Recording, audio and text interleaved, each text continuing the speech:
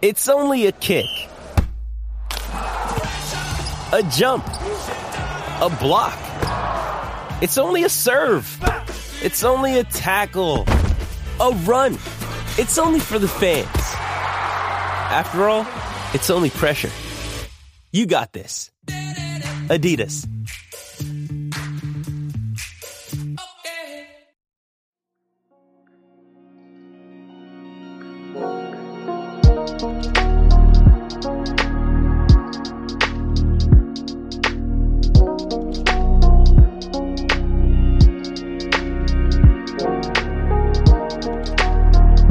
What is going on, everybody? Welcome back to the Clear Out Podcast, presented by Blue Wire Podcast, hosted by Matt Brooks. That's me, and it's just me today. I had to just redo the entire intro because I'm so out of practice, which tells you, it's been a little bit since I've done one of these. Wanted to sit down today. We're like a fourth of the way through the season. A little more than a fourth of the way through the season. And just kind of talk about the team. I've written about them a lot. If you can't tell, if you don't follow me outside of this podcast, go ahead and follow me on Twitter at MattBrooksNBA. I'm assuming that's where most people are coming in from, but if you don't, that's where you can find most of my work. Point being, my writing has been a big focus this year, very big, which is just the smartest thing for me to do right now at this juncture in my career. I think that's probably the best way to put it.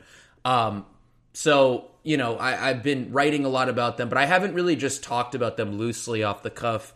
That's obviously what a podcast is for. And this show in general, I like it. I've been kind of toying what I want to do with it, to be honest with you, like to take you behind the curtain a little bit. I came into this year, I actually wasn't even sure if I wanted to do the Clear Out, but I said, I'm just going to run with it, because I knew I'd want to do a lot of writing. I wanted to do video stuff, which I plan to do after the Celtics game, if it isn't, a horrible game. This show, I was kind of like, I just wasn't sure what I wanted to do, but I like it for days like this. So we're coming off this Wizards game. I watched the game again, even though it was not a good game the first time, and it wasn't a good game the second time. I try to watch every single Nets game that I can because I love the Nets, man. I love the Nets. I love watching them, even though they're a miserable basketball team. They've given me, I wrote a big, long piece about it, but they've given me the opportunity to do what I love. So I just love watching basketball, again, even if it's a bad game. And, I think it kind of, this game against the Wizards succinctly summarized a lot of the things that I'm feeling about the team right now. I thought it was very emblematic of who they are, which, to be honest with you, is like not that interesting of a basketball team. And I know that sounds like hate. Oh, that is hating. I'm hating pretty hard, honestly. I just think it was a good example of like what this team is, how they're playing, and what, like, I guess I see the trajectory for them. So I'll put it like this. Like, they took on a Wizards team that's, like, kind of mid-tier. It was close in a lot of different spots. Nets pulled away at the end. It wasn't, like, this huge blowout victory or anything like that. There were things I liked on both sides of the ball. There were things I really didn't like on both sides of the ball. And I just kind of came away being like, all right, that was a good win. Like, they're moving up the standings, but I don't really see the top end ceiling of this team right now for as well as Durant is playing. And I think that's kind of where I'm at with the Nets. They're 10-6 since Jacques Vaughn took over. Defense has been really good. And I'm still just not like super moved by the team just yet. And I don't know what really needs to change, but like every time I watch them, they just don't feel like a dominant title contender. And it sounds like, just talking with people in the community, fans of the team, friends of mine that I've gotten to know through watching this team, whether it's media or fans. I'm pretty close with a lot of people in this fan base now, which is amazing. Like this randomly moving out here from California and covering this basketball team has like introduced me to so many different people. I think the common consensus is that this team is good. They're going to win games, but I don't know if people see them as like this, like, hoorah, rah, there's going to be a parade down Flatbush and Atlantic. Like, I don't know if that is out there just yet. And I don't know what would change that. So, look, we'll start with Vaughn. I think Vaughn's done a good job. I mean, first off, to kind of discuss just him in general as a coach, he is so fun to listen to. And this, like, I mean, this is just from, like, the media perspective of, like, sitting there and asking him questions and hearing his answers. But he's so fun to listen to talk hoops. Like, if you have not listened to one of his pressers, I'd recommend it. There's a lot of really good stuff in there. He had a really good quote the other night about rebounding, and it wasn't just like, and look, I'm not like, I don't want to sit here and just like bash Steve Nash the whole time. But, you know, like if you ask Steve Nash about rebounding, it's like, well, our team is kind of small and, you know, we need to gang rebound, and that would be kind of it, right? And Vaughn gave this really succinct answer about like, we need to be better at recognizing when we should be boxing out and, you know, letting another teammate go for it versus, you know, hey, we're all going to jump for it or we're all going to box out. Like, it was very interesting how he kind of talked about it. He just described, I guess, the gang rebounding aspect more, but more from the sense of like, we need to be a more cohesive unit rather than just like, we all need to try really hard. And I thought that was like a really good example of why Vaughn's done a good job for the most part. And I just think he's made like the right decisions, like rotations. I think he's done the right things. Taking Patty Mills out was smart. Patty Mills looks pretty close to done. You know, he can't stay in front of anybody anymore. And at this point, he's a catch and shoot guy. So that was a smart move.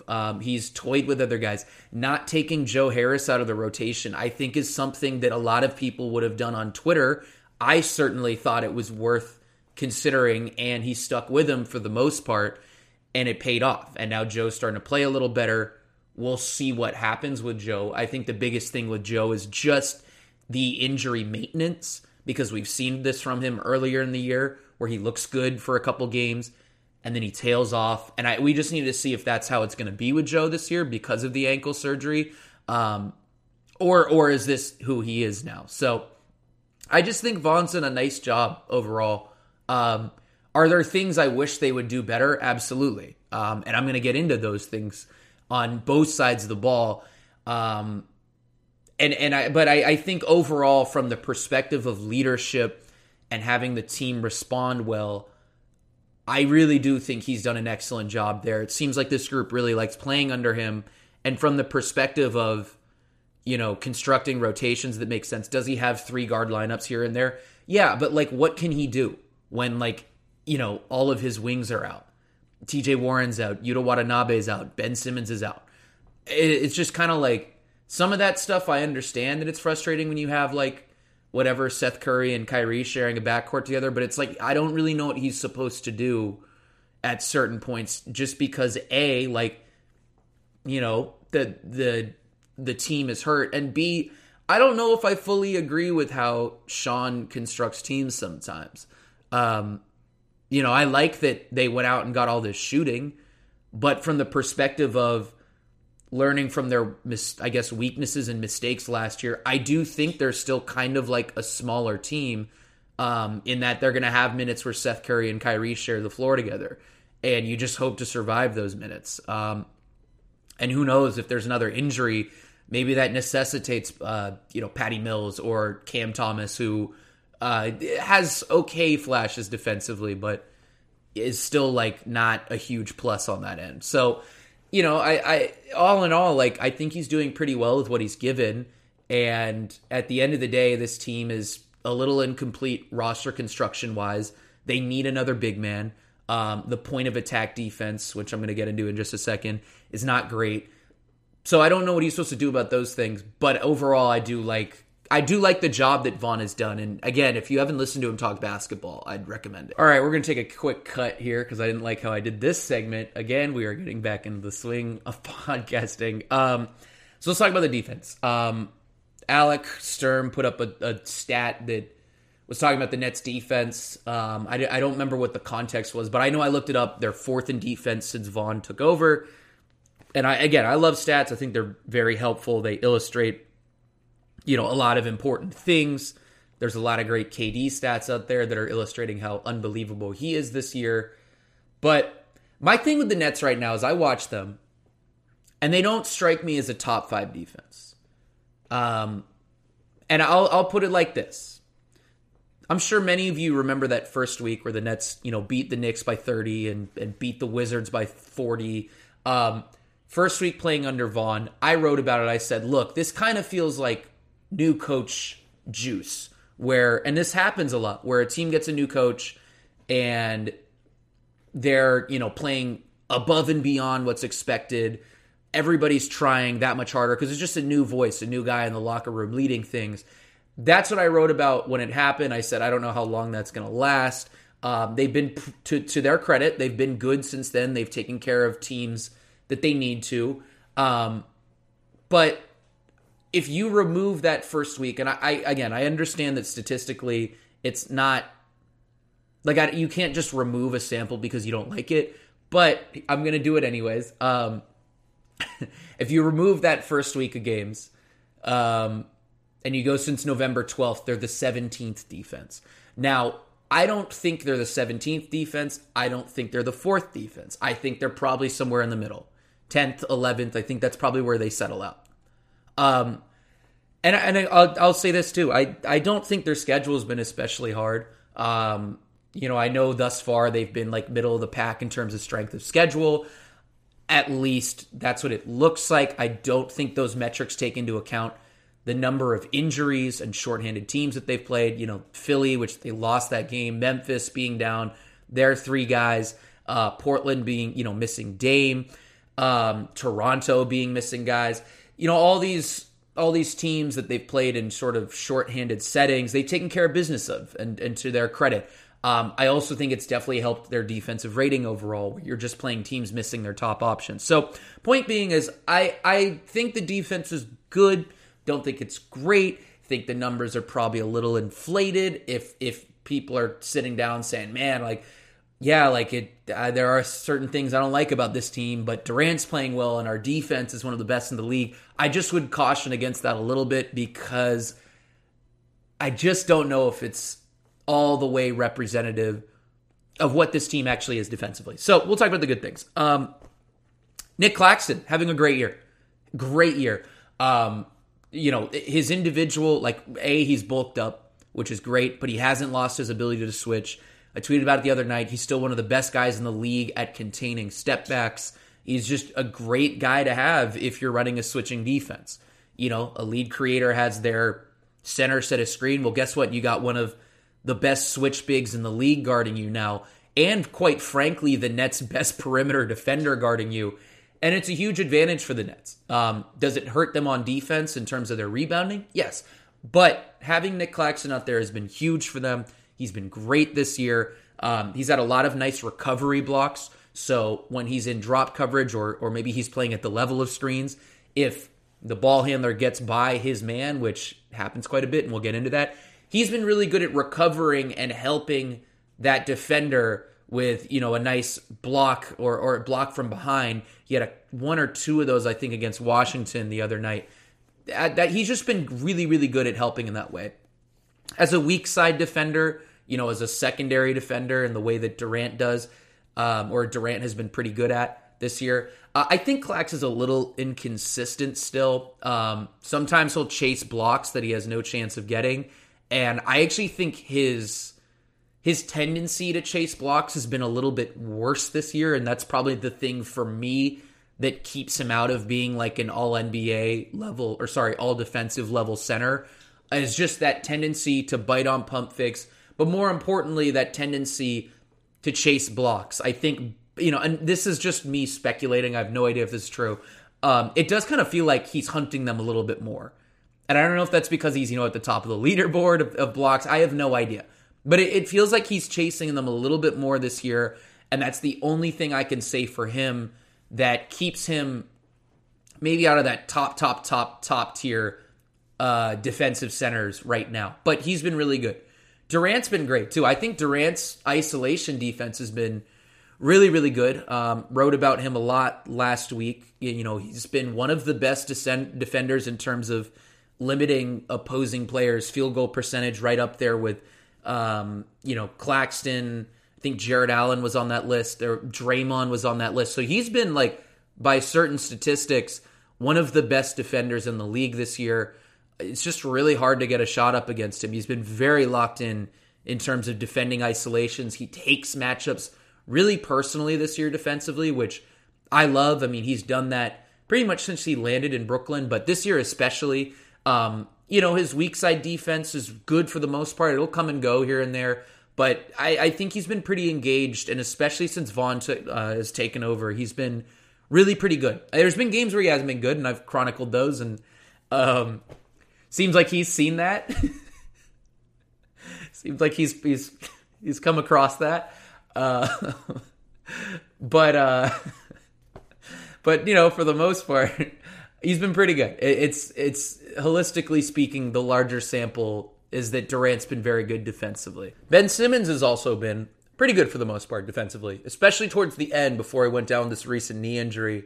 Showing some good things. Staying in front of and gluing himself to ball handlers. I like how he presses guys near, way above the 3-point line, and just doesn't let them get any sort of first step. He did that a lot in Philly also because he knows he can recover if guys get by him. He just presses you from midcourt and makes you uncomfortable. And there's just haven't been a ton of guys that have done that in Brooklyn Nets jerseys over the last 4 years. It's been really fun to watch. I think he's still getting his lateral quickness back. But, when that comes, I do think there's going to be that extra level for him. He's done other things really well, too. I thought he's been pretty good as, a weak side defender. He doesn't have a huge wingspan. I think he's a 7-foot wingspan as, a 6'11" guy. So, short arms, relatively speaking. But, he's really good about his positioning, about rotating over. He's a big body, so if you get if you're running pick and roll as an offensive player and you get by the Nets point of attack defender and their big man, whoever that may be, Ben is, if he's standing in the way, is a real roadblock and tough thing to get around as an offensive player. So he's been really good in that way. He's done other things well, like little details. I don't know, what's a good example? He's good at blowing up handoffs. So if a opposing team's lead creator wants to come off a handoff for either a 3 or a driving lane, Ben just will throw his body in between that creator and the big man trying to set up the handoff, and he just completely blows it up. So he's been really good at those types of things. And really holistically, the Nets themselves are really good in terms of their front court defense. And that's why they're a league leader in blocks. They have 7-footers out there that are just making your life tough. And the other thing is they're getting a lot of opportunities to sky for blocks, and I will get into that in just a moment. Only thing I really can say about the front court, I wish the rebounding was better.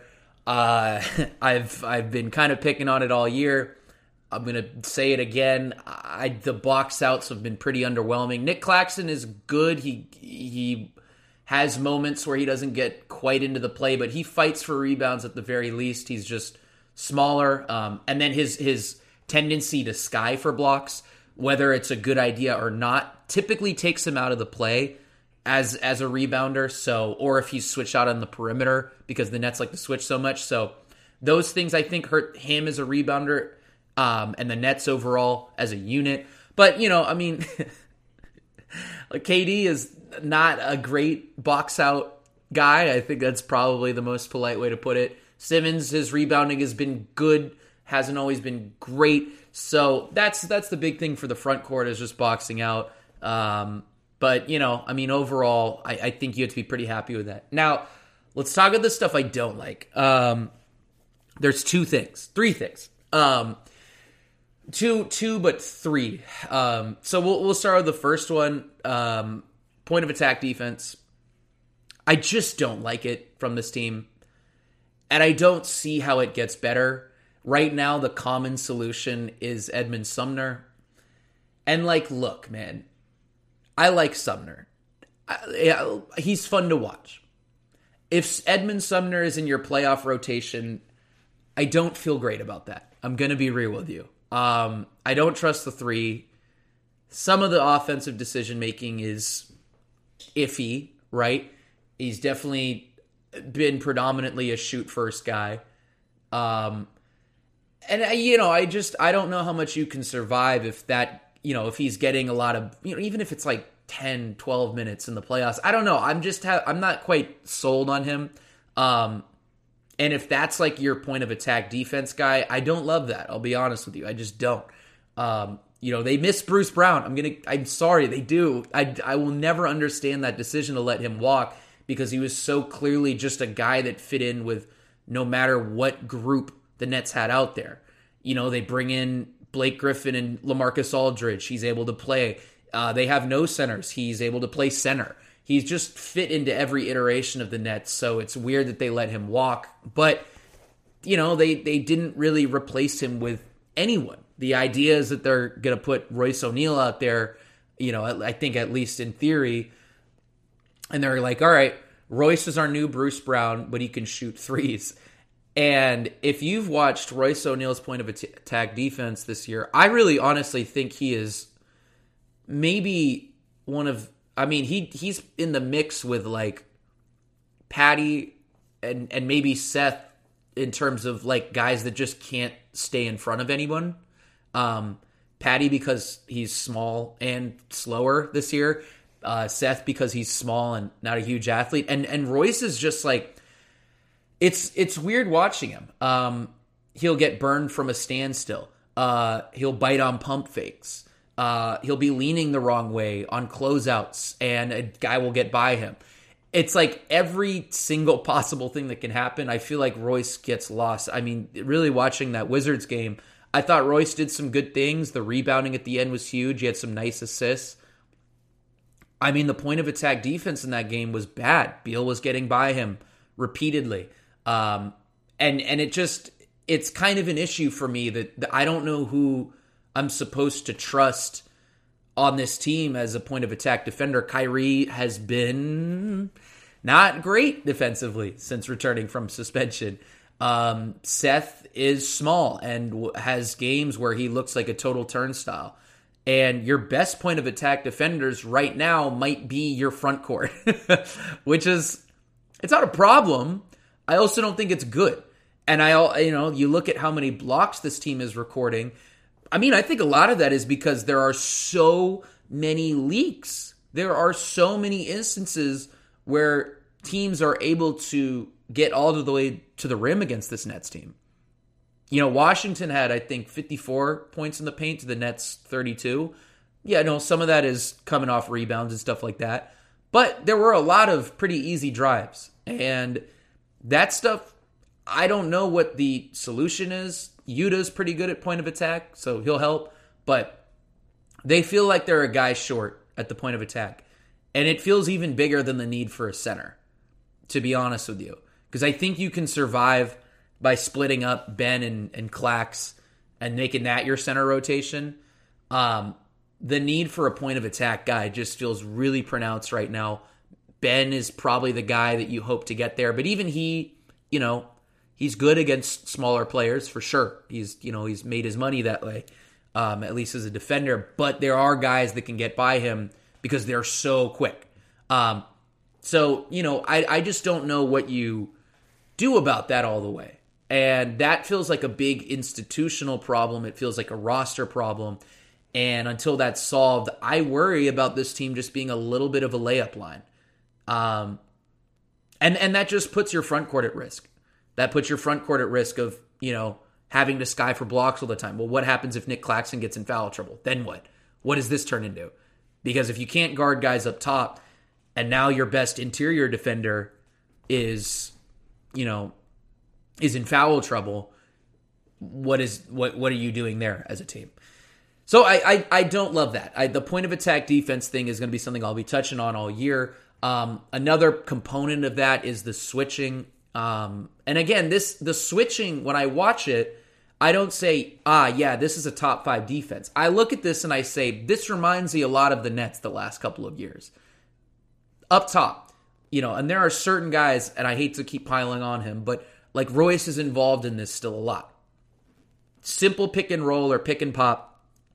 And there's either a lack of communication or just general confusion. And it's only a fourth of the way through the season, so it's not the end of the world just yet. But a simple pick and roll, and it's not like at the beginning of possessions. It's more like an offense runs something. If it doesn't go anywhere, they reset for a pick and roll, and there's only a couple of seconds on the shot clock. And this seems to be where the problems happen for the Nets, these secondary pick and rolls. The opponent runs pick and roll. Let's say it's like O'Neal and, I don't know. I don't want to like pick on anybody. I saved a clip the other day. O'Neal and Durant. Durant switches correctly. O'Neal stays on his man even with Durant switching. And all of a sudden, it's like a wide open driving lane for the opponent. This happened against Washington. And the Nets have a lot of these things where it's like, this should be a basic switch. Like, you guys should know your coverages. You guys should know, hey, like, all right, I'm involved with KD. We like this matchup. This is a like-size matchup in terms of switching. We're just going to switch this really quick because that's what we do. And they have not been able to do that consistently yet. There are other things that kill the Nets all year long. Back screens are another one. Every time a team runs a back screen on the weak side with, kind of an open floor, I guess, it's a bucket. It's a bucket because it's either the guy comes off the screen or the screener slips the screen, and the Nets are just behind on these actions. And slipping screens, that's another thing. So there's all these things that I think the Nets, in terms of their switching defense, are just not super crisp on. They have time to figure that stuff out, obviously. And actually, I think you could look at that and say, well, if they improve these things, maybe that's how they become a top 5 defense. Maybe. But they need to consistently do it. And that's the issue. And, for as much as this team is winning games lately, a lot of it's based on what the production that they're getting offensively from Durant, and just having a couple good defenders out there. But as a team defense, I don't think they're all the way there yet, personally. And that stuff I think needs to improve. So, yeah, and I would say, like, next time you're watching a Nets game, watch how many times they switch on pick and rolls correctly. It's not as many as you'd think for a team that is, ranking that high defensively. That's just me. And again, I let me reiterate. The good part about this is that there's room for improvement. So if you're already a top defense statistically and you're making all these mistakes, that's a good thing. That means you can get there. There's a world where they get there. We just need to see it. And they just haven't done that historically, aside from, the Milwaukee series, I guess. That was probably the point where they've looked the best defensively, was against a team that was actively shooting itself in the foot offensively. So we just need to see it from the Nets. The good part is there's potential there. Hey, it's Kaylee Cuoco for Priceline. Ready to go to your happy place for a happy price? Well, why didn't you say so? Just download the Priceline app right now and save up to 60% on hotels. So whether it's Cousin Kevin's Kazoo Concert in Kansas City, go Kevin, or Becky's Bachelorette Bash in Bermuda, you never have to miss a trip ever again. So download the Priceline app today. Your savings are waiting. Go to your happy place for a happy price. Go to your happy price, Priceline. Let's talk about the offense. Really, it all comes down to Kevin Durant playing absolutely out of his mind, career high in field goal percentage, putting 30, 40 a night, just been in a total rhythm. I remember last year at this time thinking, man, this feels like this is the best Durant has been. This year, it's very similar. He's been finishing everything inside the paint. I remember I wrote a couple days ago, he's shooting 80% at the rim, which is absurd. 4th in the league in and ones, might be even higher now. I need to check that. Just been doing everything. Scoring the ball. Mid-range game looks as crisp as ever. And, the three hasn't even been falling like it has in the past. I bet you that starts coming along. He's been really good. Are there certain things that I worry about a little bit? Yeah, maybe. Some of the decision-making out of double teams, it comes and goes. A lot of that is just, and I think Vaughn said this, the positioning that the Nets need to build around that. They need to make themselves available a little bit better when Durant gets blitzed or double teamed in the post. So overall, he's been sensational, really just truly sensational, MVP caliber. And it's tough to really find any room for criticism with what he's done offensively and defensively, other than the box outs. But yeah, I mean, just really impressive so far. I will say this, though. We go through last year, right? Go through how things went in the playoffs. You know, everything's running through Durant. Come up against Boston. Boston throws the kitchen sink at Durant.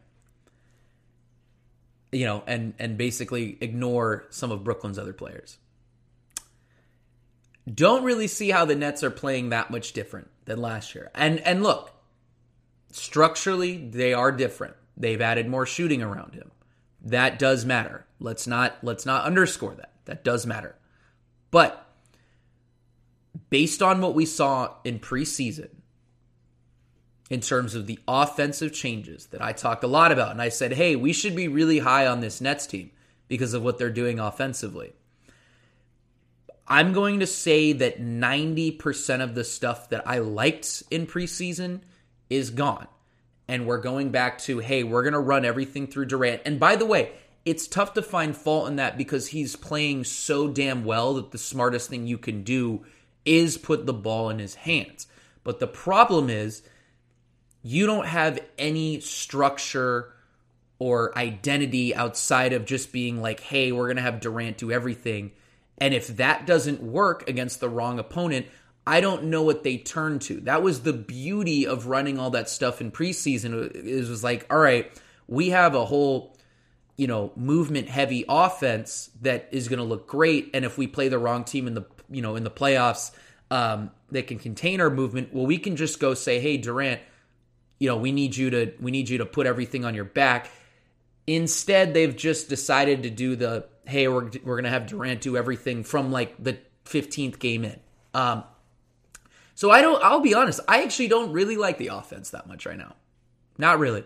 And again, that's not to say I'm not impressed by what Durant is doing. I absolutely am. Let me just keep making that point. But it's tough for me to look at what they did last year and how it flamed out and say, oh, this team's really realized what went wrong, other than adding shooting, which matters. It does matter. They're still predominantly the same team, and it's all about, can Durant make decisions out of double teams? And there's a lot of pressure on him to do so with how they're playing. Can the Nets surrounding him make opponents pay when he does that? Are they going to be getting enough touches to stay in rhythm? And it's a lot on him. I mean, really, honestly, it is. He's a great top 10 player of all time. I would not be shocked if he's able to sit there and divvy up his touches and also make sure he's, you know, keeping his teammates involved. But it's a lot on his shoulders. It really is. It really is. So to be playing like this 20 games in, tough to blame him. Again, Durant's been that good this year. But I am a little disappointed that some of the stuff that we saw in preseason is not being implemented nor used, nor we're really seeing any of it anymore. I just felt like there was a little more diversity to the offense.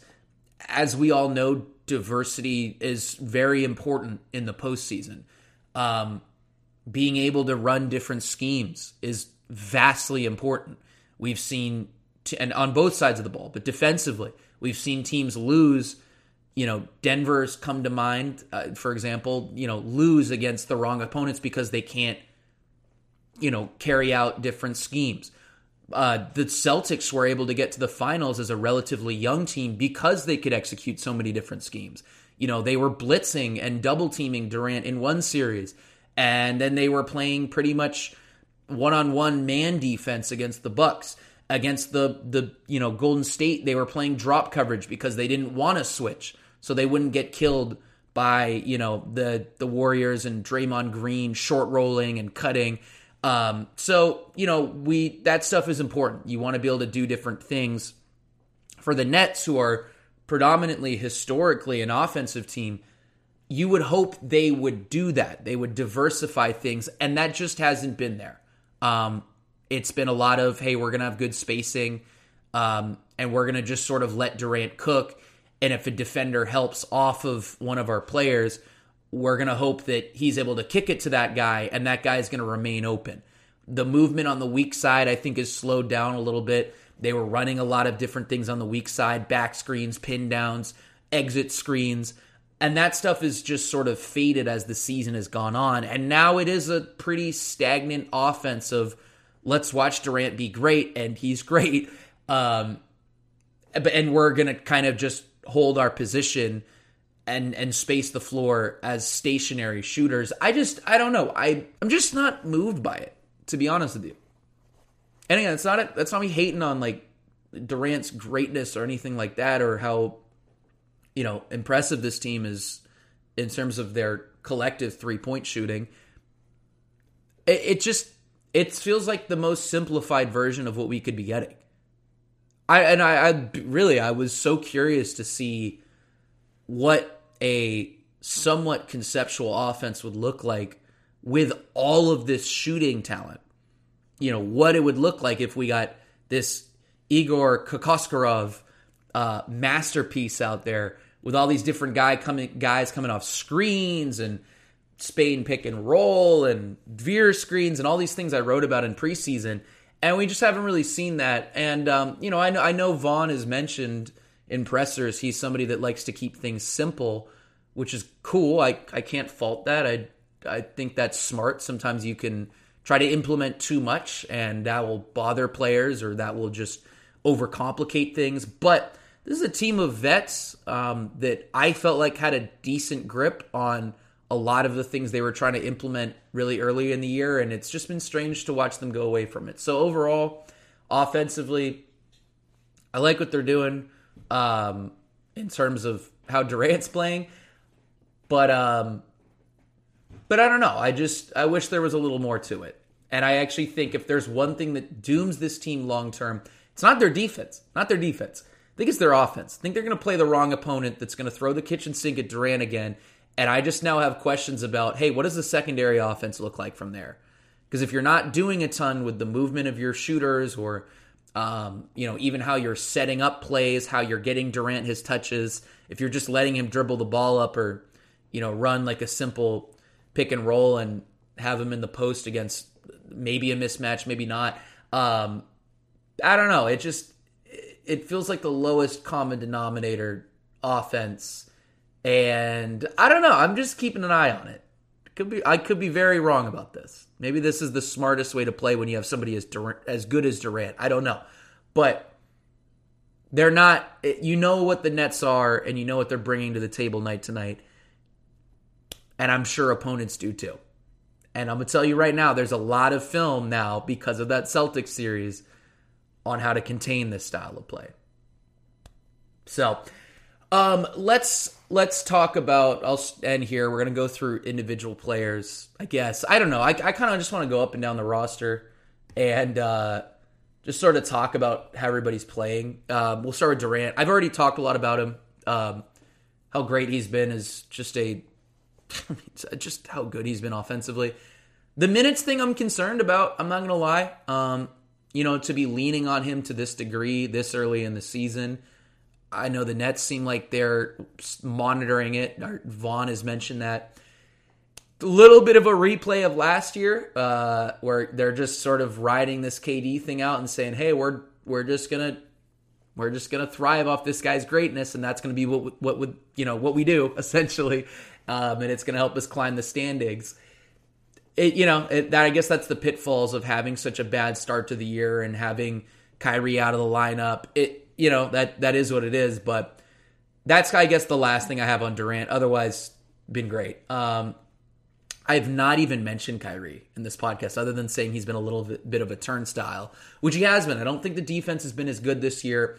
A lot of the bad habits in terms of gambling or, helping on the strong side, losing his guys on the weak side, those have been a little bit more prevalent since he returned from suspension. His engagement has just been really weird for me since he returned from suspension. And I don't know if it's just because he hasn't quite found his rhythm since, returning. That's something he talked about the other night. But it's been weird. He's been a little complacent in certain spots. And in general, it just sort of feels like the only time he really gets going is when Durant is off the floor. When Durant's on the floor, he's kind of to the side, which goes back to the issues I have with this team's offense, where it's a lot of watching Durant be great. Kyrie is the one that maybe gets hurt the most out of anyone. I just don't feel like he's getting the touches all the time that you'd want from him. He's taking 8.4 threes per game, which is good. It's a lot of threes. He's not shooting the three ball very well at 32%. That'll eventually come up. Overall, when he gets the ball, I feel like because he's not maybe getting... I actually saw this. I think my guy Mark put this up. Royce O'Neal is almost getting as many touches as him per game. And I feel like when Kyrie gets the ball, because he's not getting as many touches, a shot's going up. A shot's going to go up more often than not. He's at 4.3 assists this year. That's way below where he was the last 2 years. I think he was at 6 assists the first year, 6.2 the next year, then 5.8 last year. I believe those are the numbers right now. I don't have them in front of me. Assists have been way down. I think a lot of that just comes down to he's not getting a ton of touches. And when he does get them, he wants to make something of it, which usually means a shot. So overall, Kyrie, I've actually been pretty disappointed with. Just in terms of on court, he was exceptional to start the year. Since he's returned, hasn't been great. Defense has been pretty iffy. The intensity that we saw to start the year on defense from him has not been there since he's returned. Do I expect that to, increase as he starts playing a little better offensively? Absolutely. But even the offense just feels weird because the touches I don't think are there for him all the way. So it's a weird kind of chain of events. And it's something the Nets do need to figure out as a way to get Kyrie more involved. And a nice structural offense would really help with that. I'm going to keep hitting on that because it bothers me. Seth, well, I'm literally just reading down the roster right now, and I'm giving my quick hits. I don't know if it's good podcast content, but it's what I'm doing. Seth's been good. Seth is very hot and cold, I think, as people realize, which I don't remember being such a thing when he was in Philly. But this year, it's like his good games are really, really good. He's dropping like 29 off the bench. Bad games, he's not making threes, but like the other things start to show up so much more. The fact that he can't stay in front of guys. He's a guy to me that I'm curious to see what it looks like in the playoffs.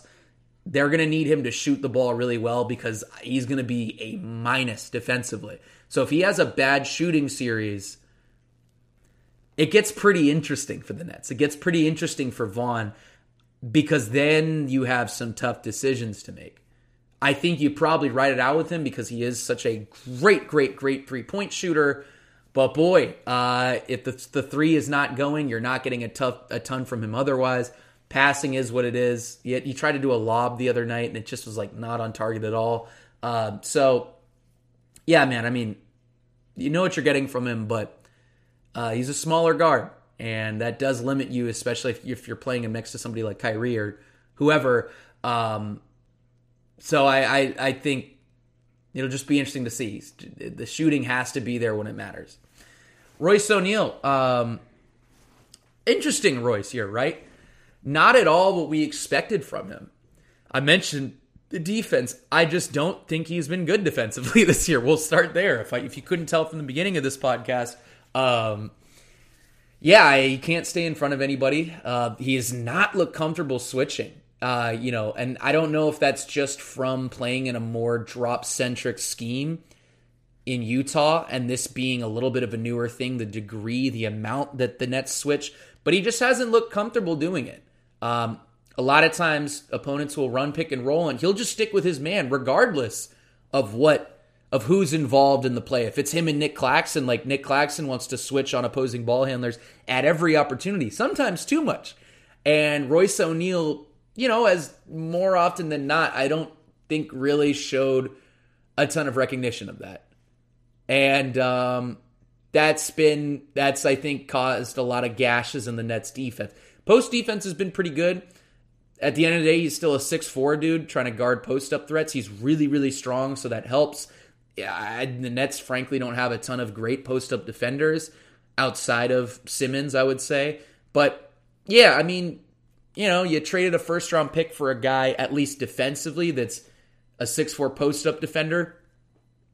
Wouldn't say that's what you expected, but the offense has been great, and the shooting's been there. Not a great movement shooter.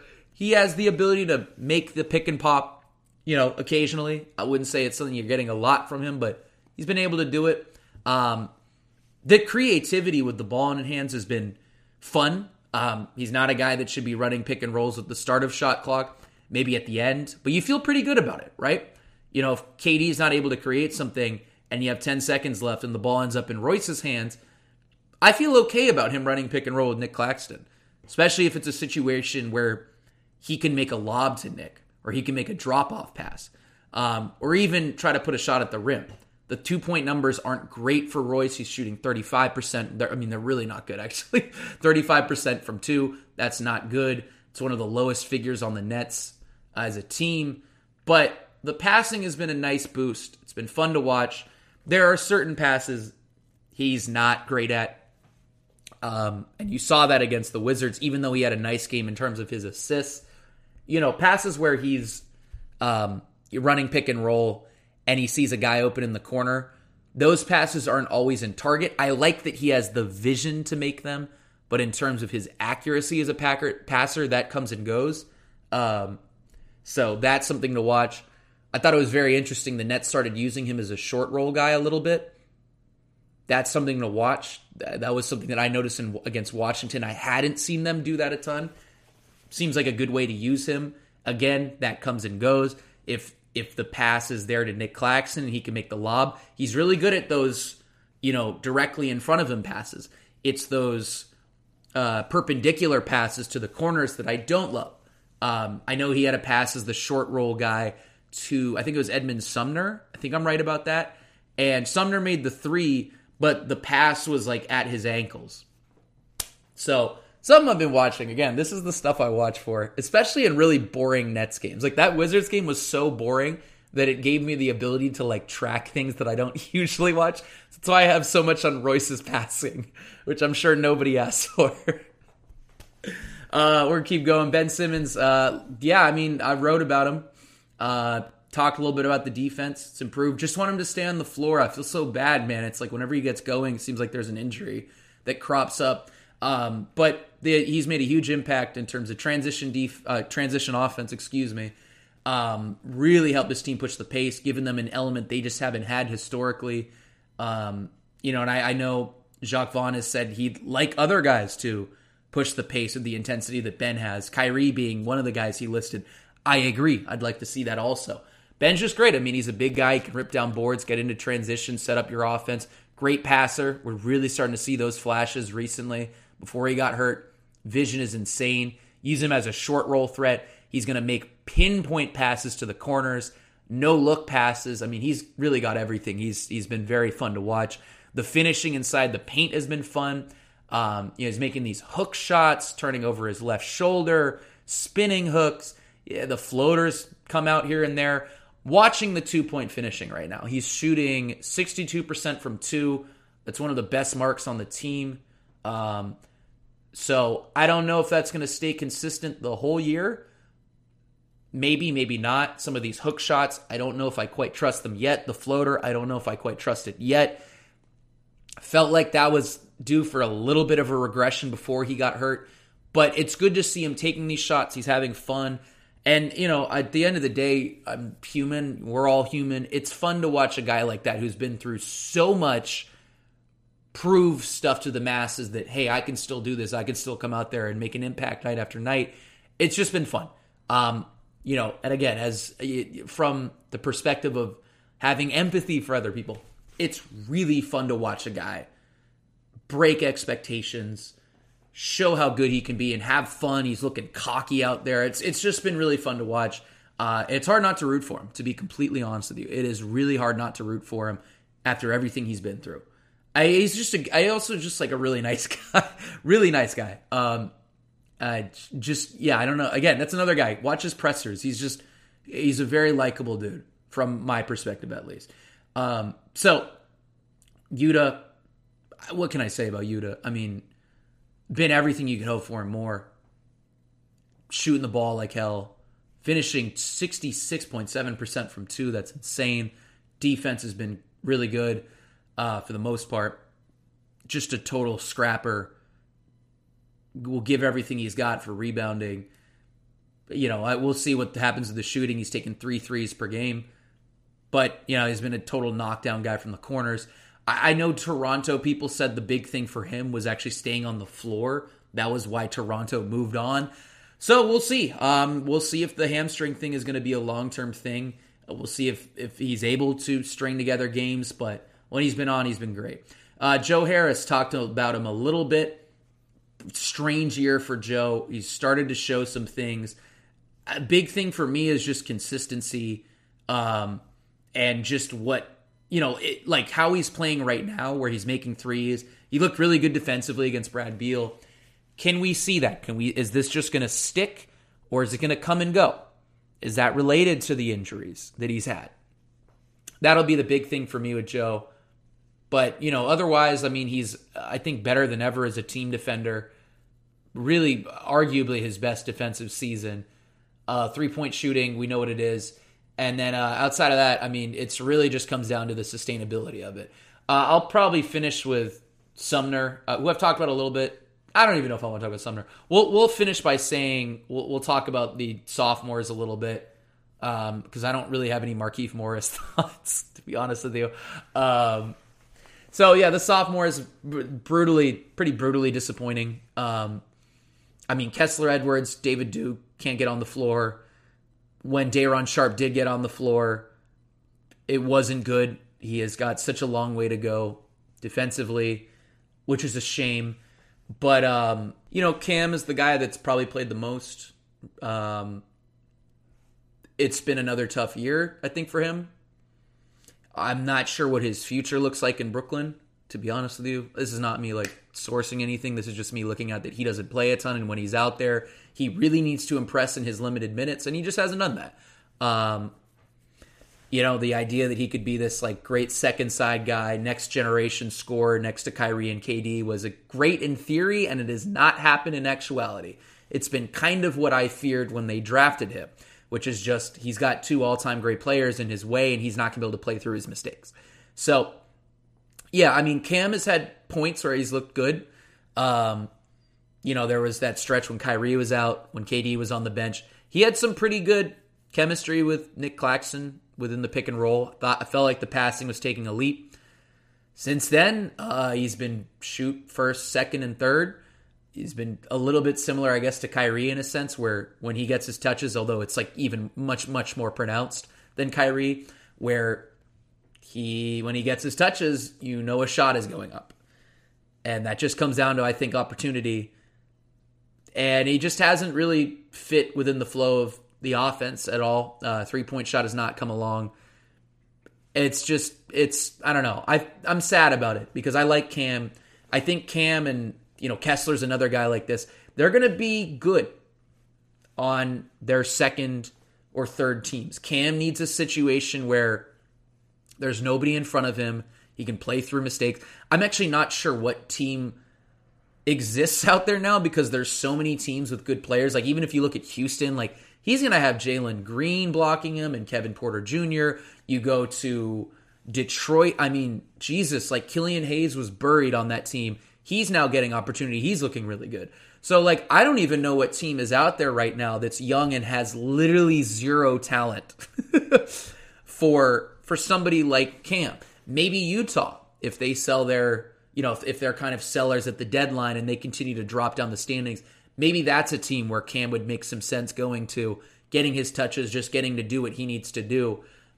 But yeah, it's been pretty brutal. Orlando, maybe that's another one that would make sense for him. It's just not a ton of teams with opportunity for him to get to play through his learning curve. I think he can be a really great player at some point. I do. I mean, you look at the shot creation, you look at his ability to draw fouls. It hasn't necessarily translated a ton just yet, but it was there in college. The ability to make floaters is there.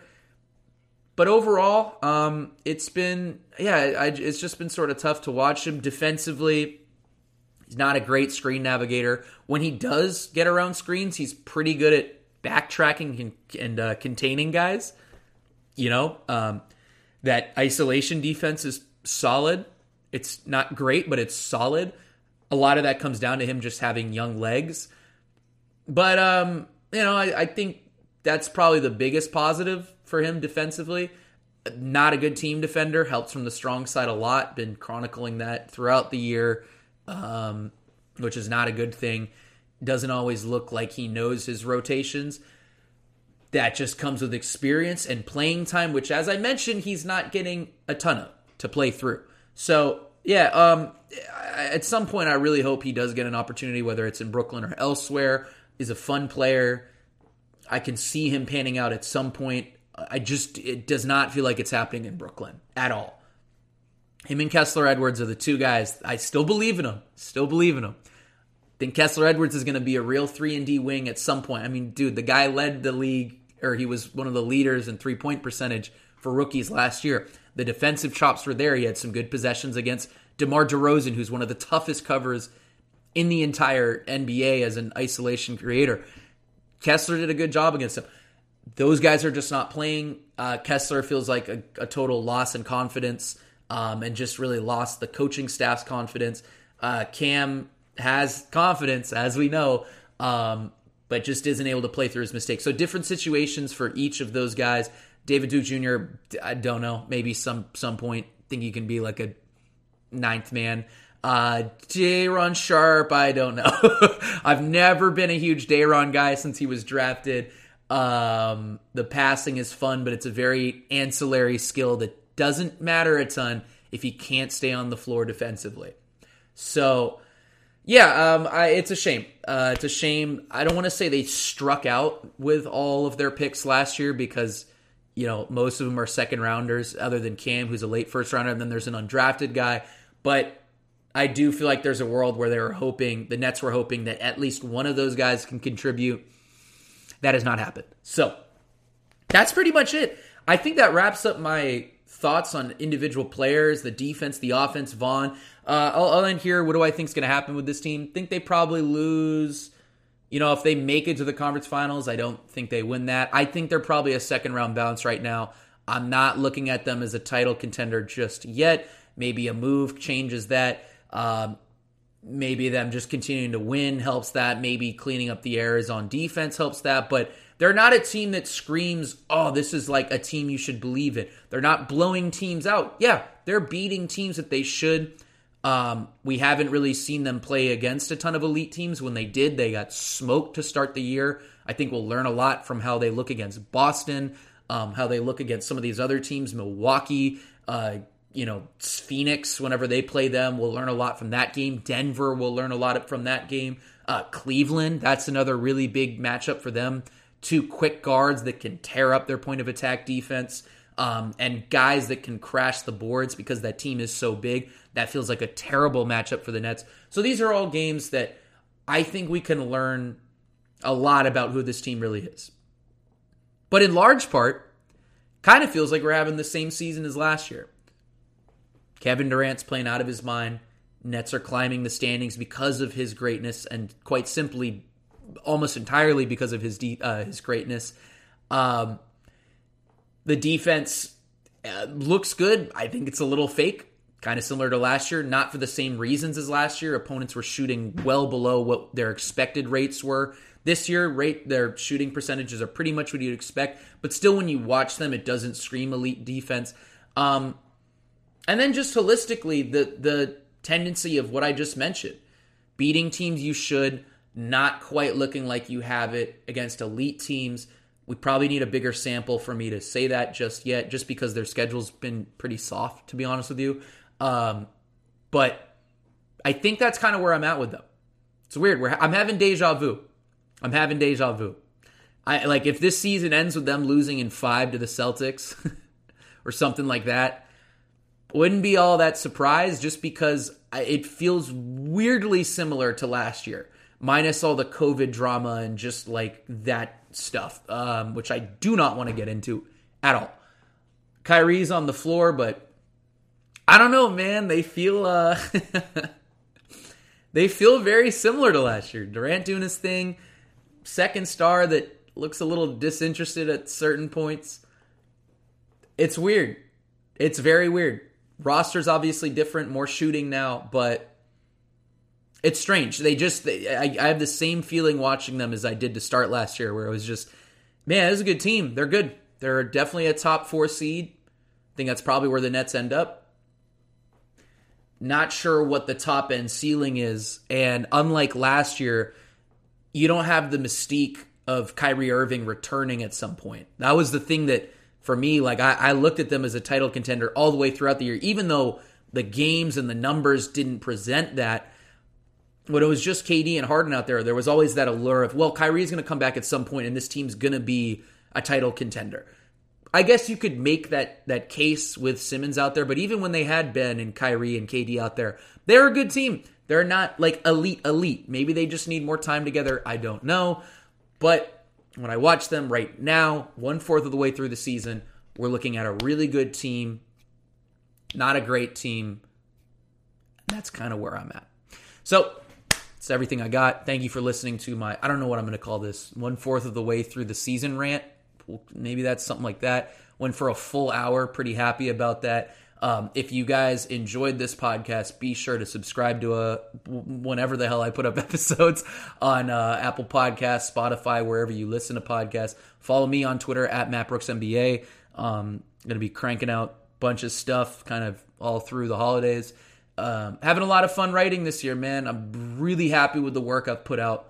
Just honestly, like really, really happy with the work I've put out. Probably the most happy I've been with my work since, I don't know, last 2 years. I've just been in a real rhythm, which is good. That's what you want to feel. And just having fun doing this, man. Having so much fun covering this team, watching games. It's just been really freeing and exciting.